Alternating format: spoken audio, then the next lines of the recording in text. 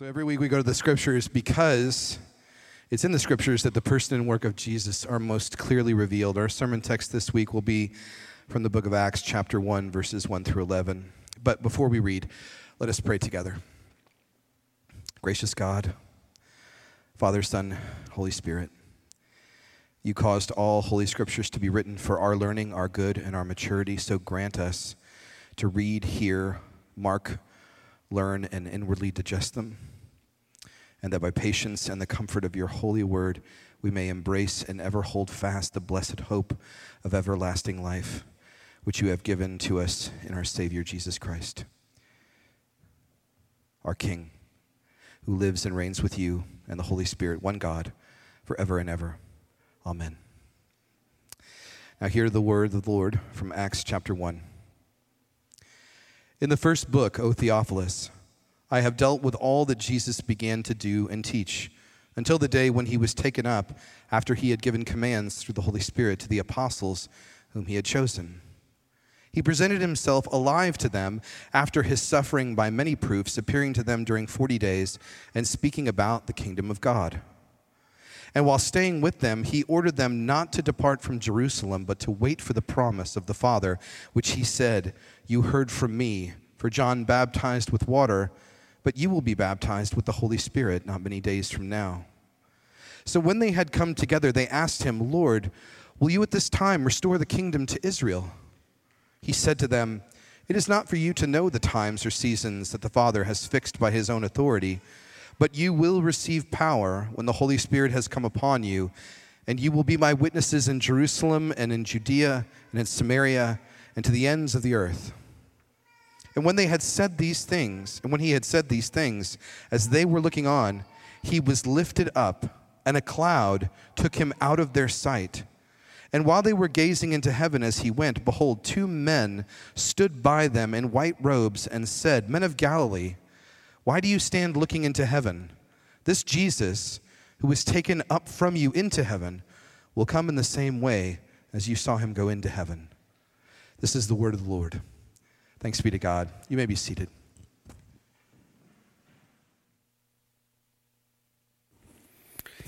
Peace be with you. Good morning. My name is, I guess that's two back-to-back greetings. There you go. My name is Paul Ramsey. I'm one of the pastors here at Sojourn. It's a wonderful thing to see all of you this morning. I hope you're doing well. Our initial plan, I'm sure you're familiar with the release of information about COVID precautions that came out from the CDC this week. We have been eagerly looking forward to our transition next week to relaxing some of our COVID precautions. And our plan was to do 2 indoor gatherings beginning next week, but for our 9 a.m. gathering, we actually wound up having 2 indoor gatherings this week. We cut off right in the middle of the gathering and transitioned people inside with some rain this morning. So this is the second time we're in here this morning. But as we get ready to make this transition as a church, I'm so mindful of all the hard work that is done by so many of our leaders, whether you're lay leaders or our staff. I know we mentioned this a month or two ago, but the work that Jenna and Luke and Caitlin have done in particular to pull off these gatherings, the work that Brandon and Dodds and our liturgy leadership team have done to pull together different liturgies for different seasons in our COVID precautions. It has truly been a team effort to pull off a lot of these different kinds of gatherings and different kinds of precautions and these decision-making processes that have gone through. I'm so grateful, and I want to let you guys all know that I know that I can speak on behalf of the staff and the elders, like I mentioned in the email that I sent out that you may have seen yesterday. On behalf of the staff and elders, I'm so grateful for your grace and your patience with your leaders in this kind of crazy season in which we've been trying to run a game without a playbook. It's been exhausting. Admittedly, I'm an optimist. It has been exhausting, but it could have been way more exhausting and difficult had you not been so patient and supportive and gracious with us. And so I just want to say thank you, Sojourn, from me, and I know from all of us. It's been a wonderful thing to be a pastor here. Amen. And so as we transition to the sermon, as I begin the sermon, today is Ascension Sunday, which means, and Ascension Sunday, unfortunately, is that Sunday in the Christian year, which you may have heard of, but it usually kind of gets the short stick in our thought process. At least it did for me for a number of years, especially as a young Christian. And it's, in our thoughts as a community, Ascension is kind of the one that might seem at first to stick out like a sore thumb in the middle of the Christian calendar as a Sunday to celebrate. Isn't Ascension Sunday, if you're familiar with the story, isn't Ascension Sunday the day that Jesus leaves his disciples and then they sit around and do nothing for a week? Why would we remember that? But I hope that as we look at our passage together this morning for a few minutes, that question may be more helpfully answered in a way that shows us that the nothing that they did for a week was actually something quite important. And I hope that our remembrance of Ascension Sunday this week, as we turn to Acts chapter 1, can be a special time of remembrance where we can ask the Holy Spirit to reveal to us what the invitation that he is making to you and to me nearly 2,000 years after these words were written, as we engage with God's word together. And so this morning, as we look at Acts chapter 1, I want to do three things together. First, I want to look at a little bit of context and make some initial observations. Second, we're going to look more specifically at, I think, our need for this teaching today. And then third, we're going to consider what growing into a people more content with waiting might look like. And so let's begin. To begin with a little bit of context, we wrapped up a series in some selected passages in the book of John last week with a sermon in the second part of John chapter 15. And this week, we're moving for just 2 weeks into the opening chapters of the book of Acts before we move into a series through the book of 1 John. And Acts, we're going to be here for this week and next week, Acts is a book that's somewhat in the middle of the New Testament. It's given to us between the Gospels, Matthew, Mark, Luke, and John, which tell the story of the life of Jesus, and what are known as the epistles, the letters written by the apostles to individuals and churches in the early church to explain what the death, resurrection, and ascension of Jesus means for the life of followers of Jesus. And in a sense, Acts connects the Gospels and the epistles, these stories of the life of Jesus and these letters from the apostles, because when we get to these letters, we see that there are already churches that have formed. And the question is, where did these churches come from? Acts answers that question. And while we won't get into that in detail in these 2 weeks, that gives you a little bit of context for the book of Acts. Its full name is the Acts of the Apostles, and beginning here with the ascension of Jesus, who gives the apostles their commission to take the gospel to the ends of the earth, the book of Acts really traces the formation of the church from its earliest beginnings. It's clear throughout the book of Acts that the God who is described here in the New Testament is the same God that we read about throughout the Bible. He's a God who loves his people. He pursues his people. He's constantly inviting his people back into a relationship with him through faith in Jesus. God has always desired to have a people for himself to whom and through whom he would reveal his glory. And in the book of Acts, we see that this people isn't a group of strong, powerful, it isn't some powerful earthly government. It isn't a people of strength and beauty that rival the strength and beauty of Rome. Instead, this people looks remarkably ordinary. Men, women, children, seemingly all of whom are misfits of some form or fashion, who look feeble and weak in the eyes of the world, but who are filled with a power that nothing in this world can touch. And this paradoxical community, right, united by the gospel of Jesus, expressed itself from the beginning as small local fellowships led by ordinary men who somehow, by the plan of God and the power of the Holy Spirit, when we get to Acts chapter 17, are accused by a mob of angry citizens before the city leaders. These men have turned the world upside down. And so as a church that can link our arms back through the generations of faith to these apostles in this early church, it's fitting for us to go back to this passage on Ascension Sunday this year. The example given for us here at the beginning of the book of Acts is one that I hope that we can pray together, agreeing with Dodds' prayer just a moment ago, that the Holy Spirit would open our hearts to hear what the Lord might have us take from these words here in 2021. So with this as kind of context in mind, there are three initial observations that I want to make for us as we look into our text. So for the first thing, let me read verses 1 and 2 for us. Verse 1, in the first book, O Theophilus, pause for a moment. Theophilus is probably a friend of Luke or a patron that patronized the disciple Luke who writes this book.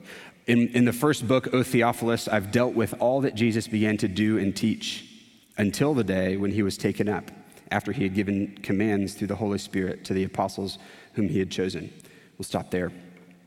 So the book of Acts was written by Luke, the disciple, and right here at the beginning, we're told that the book of Acts is part 2 in a 2-volume set written by the disciple Luke.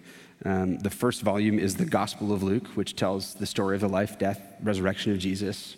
And then the second volume is this book, Acts, which looks at the Acts of the Apostles in response as an outflow of the ministry of Jesus. And it's interesting, I think, that Jesus gets the first words in the book of Acts. It begins with a description of Jesus presenting himself alive to his disciples, and then it gives some words of Jesus, and then it tells the story of Jesus ascending into heaven. And the question is, why didn't Luke include the details of the ascension in the story of the Gospel of Luke? Why did he start the book of Acts with this story?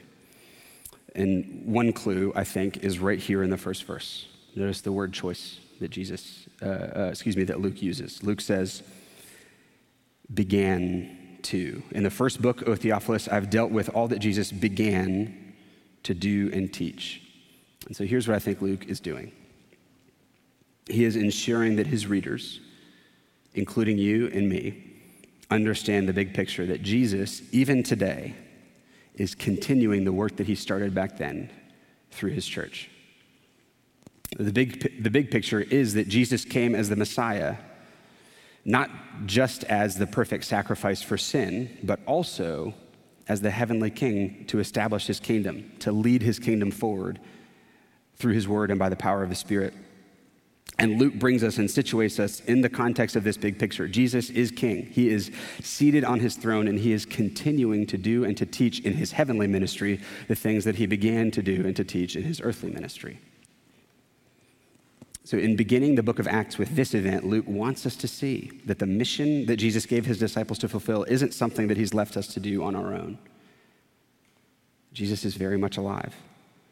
It's Jesus who is continuing to do this work through his church. And I think this is why Luke is so insistent right here at the beginning that Jesus is alive. Verse 3, he emphasizes for us, Jesus presented himself alive to them after his suffering by many proofs, appearing to them during 40 days and speaking about the kingdom of God. If you catch that, you may not have caught that before as you read through the book of Acts, or as you think about the story. You may have thought, we know that Jesus appeared to his disciples, but here Luke makes a pretty staggering claim. He says Jesus didn't just appear and then go to heaven. He hung out with them for about 6.5 weeks. He ate with them. He taught them. He visited with them. He demonstrated through many signs and proofs that he was actually alive. For me personally, this is one of many things that reminds me, that builds my confidence in the authenticity of this story, because if they had told a story where Jesus maybe just appeared once or twice to his disciples, that's kind of a non-falsifiable claim to the people who would have received these words. But if this claim is that he was there for 6.5 weeks, this is something that people could have looked in from the outside and said, no, I was there, and no one was talking about this, but no one did.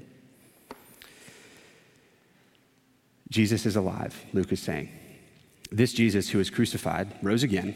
He showed himself to his disciples thoroughly, definitively, and then he ascended into heaven where he's reigning and ruling even today, upholding all things, including his church by the word of his power. And so God is not detached. He's not detached. He's not aloof. He's not sitting in heaven waiting for us to get ourselves together or to form the perfect church or to make enough disciples, to be the perfect missionaries. He's not waiting for us to do this. He's here with us. He's alive. And this is hugely important, because what if Jesus wasn't alive and the rest of it was true? What if our message was that Jesus came to die to save us from our sins, but now changing the world is up to us? At best, if changing the world is ultimately up to us, we would be exhausted and we would be constantly disappointed, because as we look at the world around us, even as an optimist, as we look at the world around us, we see that it's not changing very fast. The people around us are not changing. We ourselves are not changing the way that we want to. And so at best, our general sentiment, if Jesus was not alive, would be one of disappointment. If only we could do more to bring about the change that we so want to see. But furthermore, as the Apostle Paul writes it, 1 Corinthians 15, if Jesus has not been raised, then your faith is futile and you are still in your sins. If Jesus has not been raised, then we are of all people most to be pitied. But if Jesus is alive and changing the world is something that God is doing through us, and we can be sure that he will ultimately finish that project himself, then we can engage with the Lord and with the world around us with a deep trust and peace, even with an unfinished project. So all of the events of this book, right from the beginning, are predicated upon having a risen Savior who is actively ministering to his people, through the presence of the Holy Spirit. And so why does Luke include this story at the beginning of Acts? Rather than at the end of the gospel, given that it is talking about Jesus, he wants to go to great lengths to make sure that we do not miss this big picture. Jesus is alive. All of these Acts of the Apostles are an extension of the work that Jesus is doing through them. So the second observation I want to make for us is this. In clarifying the true nature of his kingdom to his disciples, Jesus is telling them what their task is in the world. In verse 6, we read that the disciples came together and asked Jesus. They said, "Lord, will you at this time restore the kingdom to Israel?" You see, at this time, Jews, along with a lot of other nations at the time, were living under the rule of having been conquered by Rome. So they were living under the heavy hand of Rome. And the restoration of the kingdom to Israel, which the disciples are referring to here in verse 6, is something that had been promised to Israel throughout the Old Testament. And in their minds, that would necessarily imply, if this promise is going to come to fulfillment, that would necessarily imply the overthrow of the Romans. Jesus' response to them, so that's what they're asking. Are you going to come? Are you going to overthrow the Romans? Is this the time? And Jesus' response to them first is one of correction. Right? They had started in their own minds to map out the things, their map of how things would work, their map of the timeline for how things should happen. And Jesus says, you don't get to do that. You don't get to know the times and the seasons. Those are not for you. Those are for the Father to know. But with that said, Jesus doesn't reject their hope for restoration. Of course, restoration is at the heart of the message and the reality of the kingdom of God. And so instead, Jesus is essentially saying to his disciples, what you're asking for is too small. Because what he goes on to say is not just about, he doesn't just go on to talk about the restoration of Israel, he talks about the restoration of the entire world. It is not for you to know times or seasons that the Father has fixed by his own authority, Jesus says to them, but, verse 8, you will receive power when the Holy Spirit has come upon you, and you will be my witnesses in Jerusalem and in all Judea. So that's Israel. And he goes on, and Samaria and to the end of the earth. So Jesus' plan for his disciples is for them to wait for the power that they will receive when the Holy Spirit comes upon them. And then once they're filled with the Spirit, they're to take this message of salvation and restoration of all peoples, to the end of the earth, even those who would have been considered enemies of Israel. Jesus acknowledges that while there is coming a day in which the kingdom will be fully realized, he says, not yet. He doesn't say that's never going to happen. He says, you don't need to know the times and the seasons. He does acknowledge that, but he also wants to say that before their very eyes, they must know that the kingdom is in a real way already here. It's as though he's looking at them and saying, you're already in the kingdom of God. You are locking eyes with the king of that kingdom. Here are my orders. Wait. And then when the power of the Spirit comes, go and extend this kingdom, which is here right now. So when the disciples ask him about when he would restore to the kingdom to Israel, they're also hitting on another theme that I want to talk about for just a moment that runs throughout the Bible. From the very beginning, the world, here's the theme that runs through. The world needs a king. And the question is, who is that king going to be? Is it going to be Adam? Is it going to be Noah? Is it going to be Abraham? Is it going to be Moses? Is it going to be Saul? Is it going to be David, Solomon? The list goes on. Who is going to be the king? Even today, we are still asking this question. Of course, we're not in a monarchy in the United States. But the questions at their heart are the same questions that you and I are asking today. We need someone who will lead us towards justice, who will lead us in the way of truth. We also need someone who will lead us in compassion, in love, in mercy, in care. The question is, how do we find this balance? Because it seems as though at best, mere human attempts at this kind of leadership fall in one camp or another. Either it is a rule that is marked by justice and truth without mercy, or it is a rule that is marked by love and compassion without justice and truth. When we consider the gospel, if Jesus had come to bring justice and had simply annihilated the nations who opposed the Jews, then that would have been justice without love and mercy, and the rest of the world would have looked in and said, that's unfair. We would be left looking back thinking, that's unfair, or had we not been annihilated, we would be terrified of this king. If, on the other hand, Jesus had come simply saying, you know what, I'm here to love, and all we need to do is love because everyone is really okay, then that would have been love without justice. Our hearts would cry out, but what about wrongdoing? Is wrongdoing just something that we should ignore? We would be dissatisfied. But Jesus came to bring both perfectly. He is the perfect balance of love and justice. He spoke clear words of correction and spoke of the coming judgment against wrongdoing very urgently. And then he gave his life both to fulfill justice and to make a way for all, even evildoers, to find mercy and grace in his presence. He is our true king, in whom mercy and love find their perfect blend, and the invitation is to all to come and follow him, to turn in repentance and faith, and to come and find meaning and purpose. To do so, primarily, and we are invited in to spread this kingdom, and our spreading of this kingdom is not taking the world with the sword, but by being witnesses, by bringing a message with us of this king who has come and accomplished salvation for all. And so Jesus says in response to their question, verse 7, it's not for you to know the time. Don't worry about the ultimate end of all things. Instead, wait for the Holy Spirit and go. Go and be my witnesses. Tell of what you have seen and experienced in this new kingdom. And as the Holy Spirit works through you, he will draw many to faith in Christ through your faithful witness. That's Jesus' invitation. And so that's the second thing. The first thing was that Luke wants us to understand the big picture that Jesus is alive, that he is continuing his work in the world through the church. And the second thing is that our work is not the work of fixing the whole world and bringing things to completion ourselves, but simply being faithful witnesses of Jesus, telling the world about him and inviting them to follow him in a way that will ultimately turn the world upside down.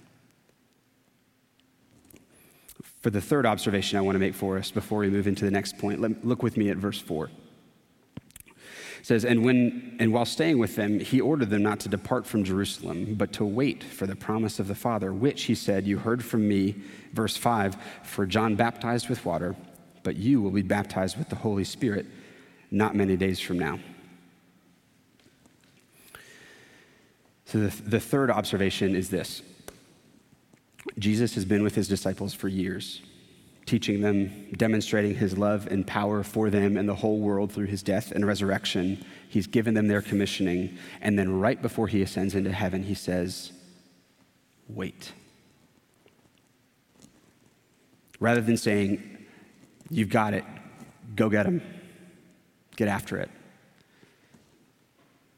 We're told in verse 4 that he ordered them not to depart from Jerusalem, but to wait for the promise of the Father. And that brings us to a couple of questions, I think. The first question is this: why did Jesus tell them to wait? I think this one can be answered on two levels. Right? First, and the most obvious level, is that Jesus is talking to a specific group of people, the disciples, who are in a particularly unique moment in human history. They were eyewitnesses to Jesus' life and ministry. They saw him die. They experienced him risen again, but they had not yet received the baptism of the Holy Spirit. So these were people in a particularly unique time in history. And so in verse 5, Jesus gives them this rich reminder. He reminds them of John the Baptist, who had told them To use Matthew's wording, he who is coming after me is mightier than I. He will baptize you with the Holy Spirit. That's what John the Baptist had said that about Jesus. At this point, though, they had still not yet been baptized by the Holy Spirit. And so Jesus tells them in verse 5 of our passage, the Holy Spirit is coming not many days from now, which is a rich promise. He's also, though, reminding them of the words that he had spoken to them on the eve of his death from John chapter 16. Jesus has said, I tell you the truth. It is to your advantage that I go away. For if I do not go away, the Helper will not come to you. But if I go, I will send him to you. So in that verse, there's a sense in which he is talking about his death. But even after he rises again, he wants to tell them, he wants to prepare them for life without him in bodily form. He says, it's better for you that I go so that the Helper, the Spirit, can be sent. Now, Jesus there is not talking about the fact that the Holy Spirit and Jesus can't exist in the same place at the same time, or somehow, by some mysterious reason, Jesus and the Holy Spirit can't minister to the same person or the same people at the same time. That's not what Jesus is saying. Instead, Jesus is talking about the necessary completion of his ministry on earth. When Jesus became human, which is an event that we call the incarnation, where he takes on flesh, words almost fall short to describe what happened here. Jesus, light of lights, very God of very God, as the Nicene Creed says, humbled himself to take on the form of a human being, one of his creatures, so that he could be humiliated and die on account of their sin. But then he was to rise again in victory over sin and death, into newness of life, to usher in the new creation. And in completing his saving work, the final step, as a complement to his humiliation, is to be his glorification. He left the right hand of the Father to enter into the world to complete his saving work. And the final stage is being returned to the seat of glory and honor at the right hand of the Father, his glorification. And so all of the promises of God leading up to this that had talked about the future outpouring of the Holy Spirit, the law being written on your hearts, new creation coming, all of these things in this transition to the saving kingdom of God could not, in the words of one commentator, be fully inaugurated until Jesus had died, risen from the dead, and been exalted to his Father's right hand, returning to the glory he enjoyed with the Father before the world began. And so that, in a nutshell, is why the ascension had to happen. And so as he looked at his disciples, preparing to ascend into heaven, he told them to wait. They hadn't yet received the gift of the Holy Spirit, this promised counselor, helper, through whom God would lead them and empower them for the mission to which he'd called them. And so he said, wait. That's one answer to the question of why he told them to wait. But there's also another way that we can consider the question of why Jesus told them to wait. Looking beyond the immediate context, waiting on the Lord is a theme that runs through the Bible in a way that invites us to consider how Jesus' command to wait on the Holy Spirit might echo forward for us too into the present moment. In Exodus 33, Moses is being sent to lead God's people, and he says, if your presence will not go with me, do not bring us up from here. Moses says, I want to wait for you to lead the way. In Lamentations 3, we read that the Lord is good to those who wait for him, to the soul who seeks him. It is good that one should wait quietly for the salvation of the Lord. Throughout the Psalms, we read about people waiting on the Lord. The king is not saved by his great army. A warrior is not delivered by his great strength. The war horse is a false hope for salvation. Our soul waits for the Lord. Psalm 33 says. Psalm 130, I wait for the Lord, my soul waits. Psalm 40, I waited patiently for the Lord. He inclined to me and heard my cry. Psalm 25, last one, to you, O Lord, I lift up my soul. O my God, in you I trust. Let me not be put to shame. Let not my enemies exult. Indeed, none who wait for you shall be put to shame. Throughout the Bible, we read about people waiting on the Lord. And so as we look into this passage where the immediate sense, Jesus is certainly telling them to wait for a specific promise, the promised Holy Spirit in that moment, it seems, in light of the rest of Scripture, that there may be more substance beneath Jesus' command to wait. To understand this a bit more, let's consider a second question. The first was, why did Jesus tell them to wait? A second question, relatedly, to ask it this way: why might they not have wanted to wait? Right? Why might they not have felt as though they needed to wait? Think about it for a moment. Think about what they had seen and the things that they knew. Jesus had given his commands to them. He had been with them for 3 years. He had demonstrated for them the kind of love and ministry that he wanted them to carry with them into the world. They had seen him work miracles, demonstrating signs and wonders. They had watched him suffer and die, but then he had demonstrated his resurrection to them over the course of 40 days with many proofs. You can probably picture them thinking to themselves, okay, come on, Jesus, let's get this show on the road. We're ready to go. We have the message. We have the commissioning. You couldn't fault them. But Jesus said to wait. I'd like to imagine what this may have sounded like to some of these disciples. Think about the leader of the apostles, the apostle Peter, the rock upon whom Jesus said, I will build my church. Peter is known as the impetuous disciple. He's the hasty disciple. He's constantly trying to get Jesus in front of as big of a crowd as possible, trying to move things along in the ministry of Jesus. Have any of you seen The Chosen? Have you heard of that? It's a TV show, live stream. It's a show about Jesus. They're partway through the second season right now, and you might think, another TV show about Jesus. I'm not going to watch that. I promise you, it's not cheesy. It is wonderful. I highly recommend the TV show. It's not perfect. I don't give it my full endorsement necessarily, but I don't personally dislike anything that I've seen yet. It's a wonderful show. And the reason I bring that up is because it demonstrates so clearly, it shows you so beautifully that both the humanity and the authority of Jesus, and also the humanity and family life of the disciples. These aren't, epic heroes with no backgrounds. These are ordinary people like you and like me, living ordinary lives into whom Jesus comes. And so it's not hard to imagine this group of disciples, whether it's as the chosen depicts them, or whether it's as they're depicted on the pages of Scripture. It's not hard to imagine them receiving the command and thinking, hang on a sec, why wait, Jesus? We've got all we need. We can do this. So why might they have not wanted to wait? Because at the level of the soil of the human heart, we don't like to wait. We don't like waiting. Patience is given in the Bible as one of the fruits of the Spirit, and that's because patience is decidedly not a fruit of the flesh. We want to go do things ourselves. We want to charge ahead, and that brings us to our need for this teaching, because now, even almost 2,000 years after this book of the Bible was written, we don't like waiting, right? Try telling a child to wait for the ice cream that she just asked for. Try telling a grown man that he has to wait until he's saved up for the car before he can purchase it.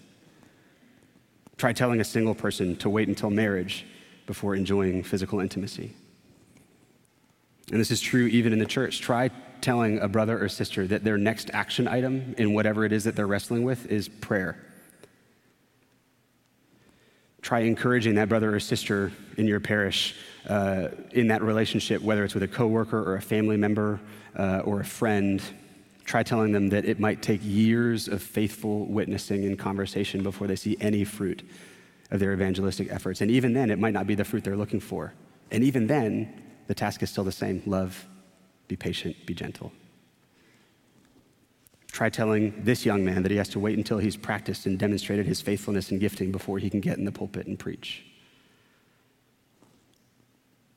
We're in a culture in which there's a real focus on doing and on having in a way that's inextricable from being. Our doing and our having is what we think it means to be. It's what we think it means to be truly alive. You aren't really living until you're doing the thing that you love. You aren't really living until you have the thing that you've been working for. We don't naturally have an internal grid for seeing waiting as something that could be good for us. But in the Bible, it almost seems as though not doing and not having are as important, if not more important, than doing and having. Over and over again in the Bible, we read that waiting to do what you hope to do, waiting to have what you hope to have is so often where true meaning is found in life, because it's in that gap, right? The gap between what you had hoped would be and what actually is, that is so often where God appears and demonstrates and reveals himself to us. Jeremiah 9 says this. He says, "Thus says the Lord, let not the wise man boast in his wisdom. Let not the mighty man boast in his might. Let not the rich man boast in his riches, but let him who boasts boast in this, that he understands and knows me, that I am the Lord who practices steadfast love, justice, and righteousness in the earth, for in these things I delight, declares the Lord." It's not in having wisdom that one should boast. It's not in the ability to do many mighty things or in having many riches that one should boast. It's in understanding and knowing God. Let him who boasts boast in this, that he understands and knows me. And how are we to know God? Now, of course, devoting ourselves to the things that God loves is a beautiful and wonderful and important way to learn to know God more. I don't want to set up a false dichotomy here that doesn't exist. There are plenty of good things to do through which you can see and encounter the person of Jesus, like I preached last week on how to abide in his love. But we cannot get away from the fact that when we think about what it means to know God and to trust him, to be a son or a daughter in his kingdom, looking to our Heavenly Father with trust, there's a stillness without which you will miss him entirely. Psalm 46, "Be still and know that I am God." There's a yearning, a seeking, a not yet having, that if we lean into it, unless we lean into it, we will miss God. Think about those passages from Psalms that I read just a moment ago. Lamentations 3, "The Lord is good to those who wait and seek him."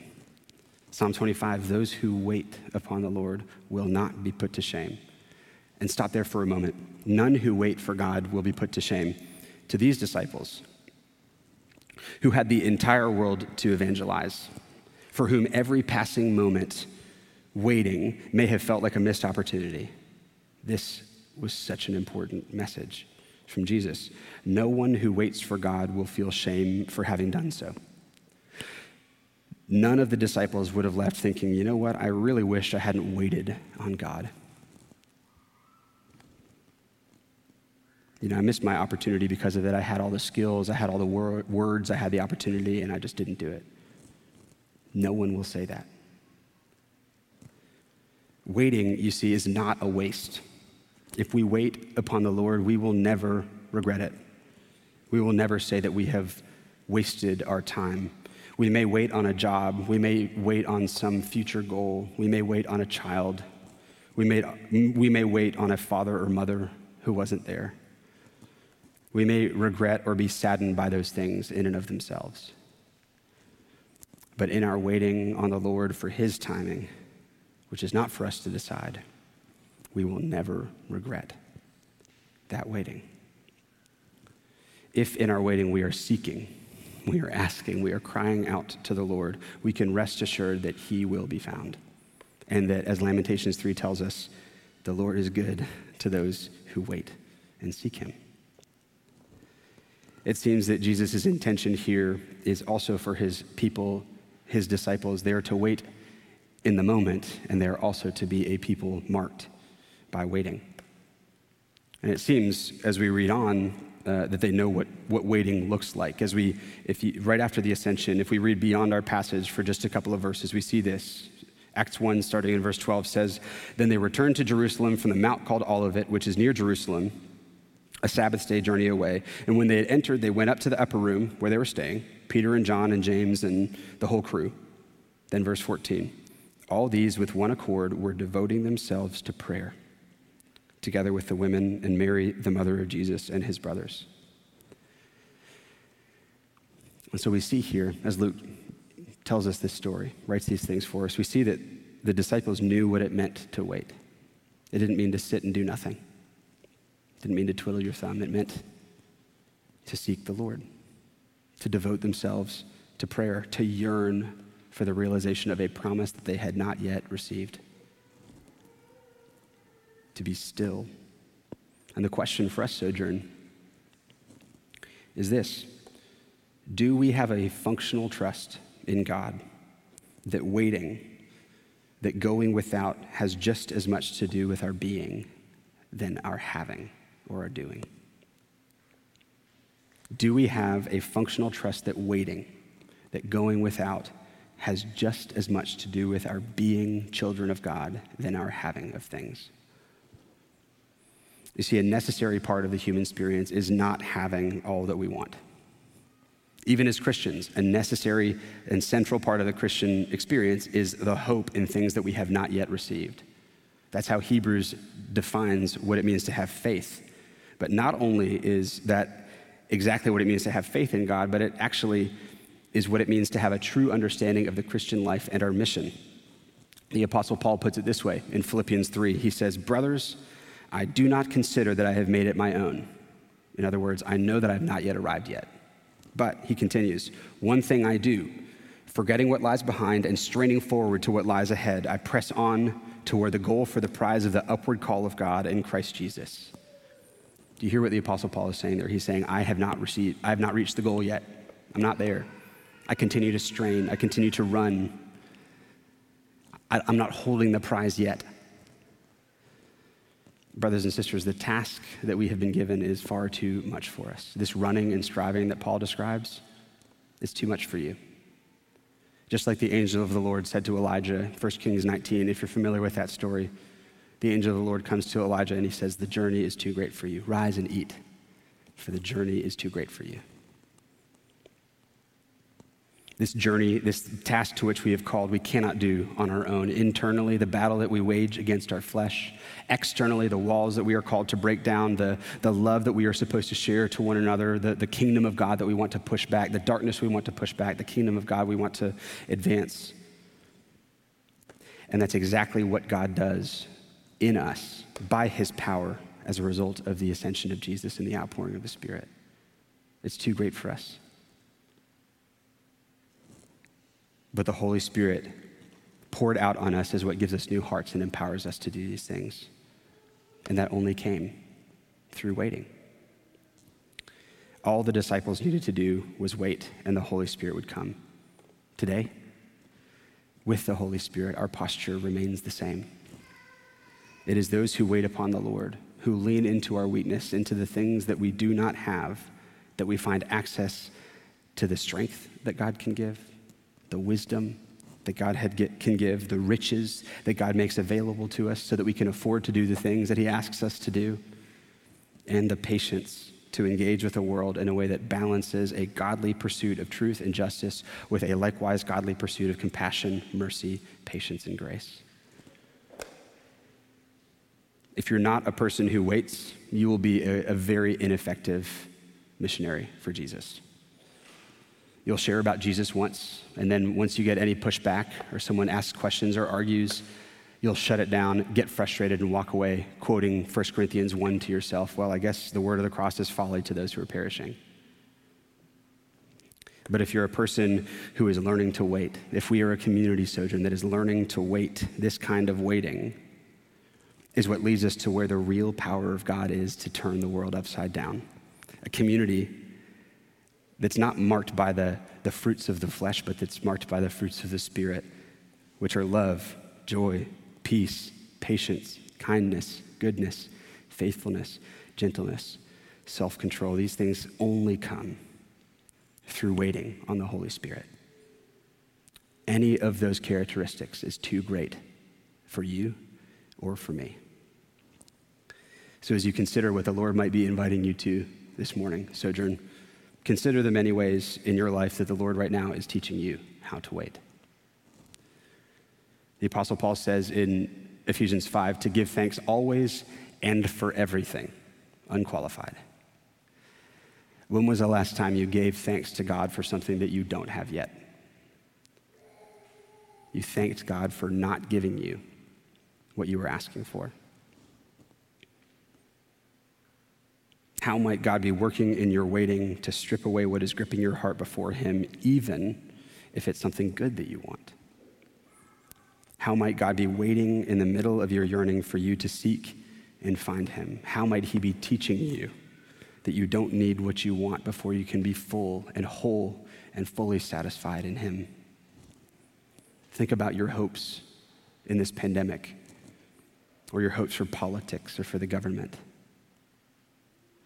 Think about desires and hopes that you have in your job, in your friendships, in your marriage, in any of your relationships. Think about the hopes that you have for your neighborhood parish, the hopes you have for the direction of our church, for using your gifts for just the task of making disciples. What does God have for you in any of those areas, but not in the future? What does God have for you today while you don't have those things that you're hoping for? Finally, consider the detail that I read just a moment ago from verse 14 of chapter 1. It says, all these with one accord were devoting themselves to prayer. Notice how they were waiting together. It wasn't, you know what, go each of you to your own homes and wait alone. A week later, we see that they're still together. They're gathered in an upper room, 120 of them, when the Holy Spirit pours himself out on them. They stay together while they're waiting. And so in your life, with these things that you're waiting for, how have you invited other people into your waiting? How have you asked for them to pray with you and for you and minister to you? How have you invited yourself into their lives, into their waiting, asking how you can pray for them and minister to them? Sojourn, as we consider these things, as we consider the invitation of Jesus to be a people who wait upon the Lord, may he help us to grow in contentment with the things that we do not have, in such a way that doesn't just see it as some future joy that is now nothing to us, but is something that in real time today, he is using to engage with us, to draw us into greater intimacy, so that our boasting can be that we know and understand who God is. May it be so, Sojourn. Let me pray for us. Heavenly Father, thank you for this morning and for this time that you've given us together. Thank you for Acts chapter 1, for Ascension Sunday, for giving us a few moments to consider your invitation for us through this passage. Holy Spirit, I pray that you would weave into our hearts afresh the truth of the gospel.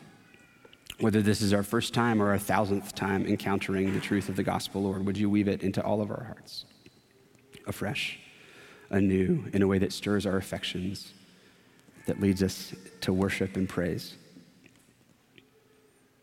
Lord, I pray for contentment in this church.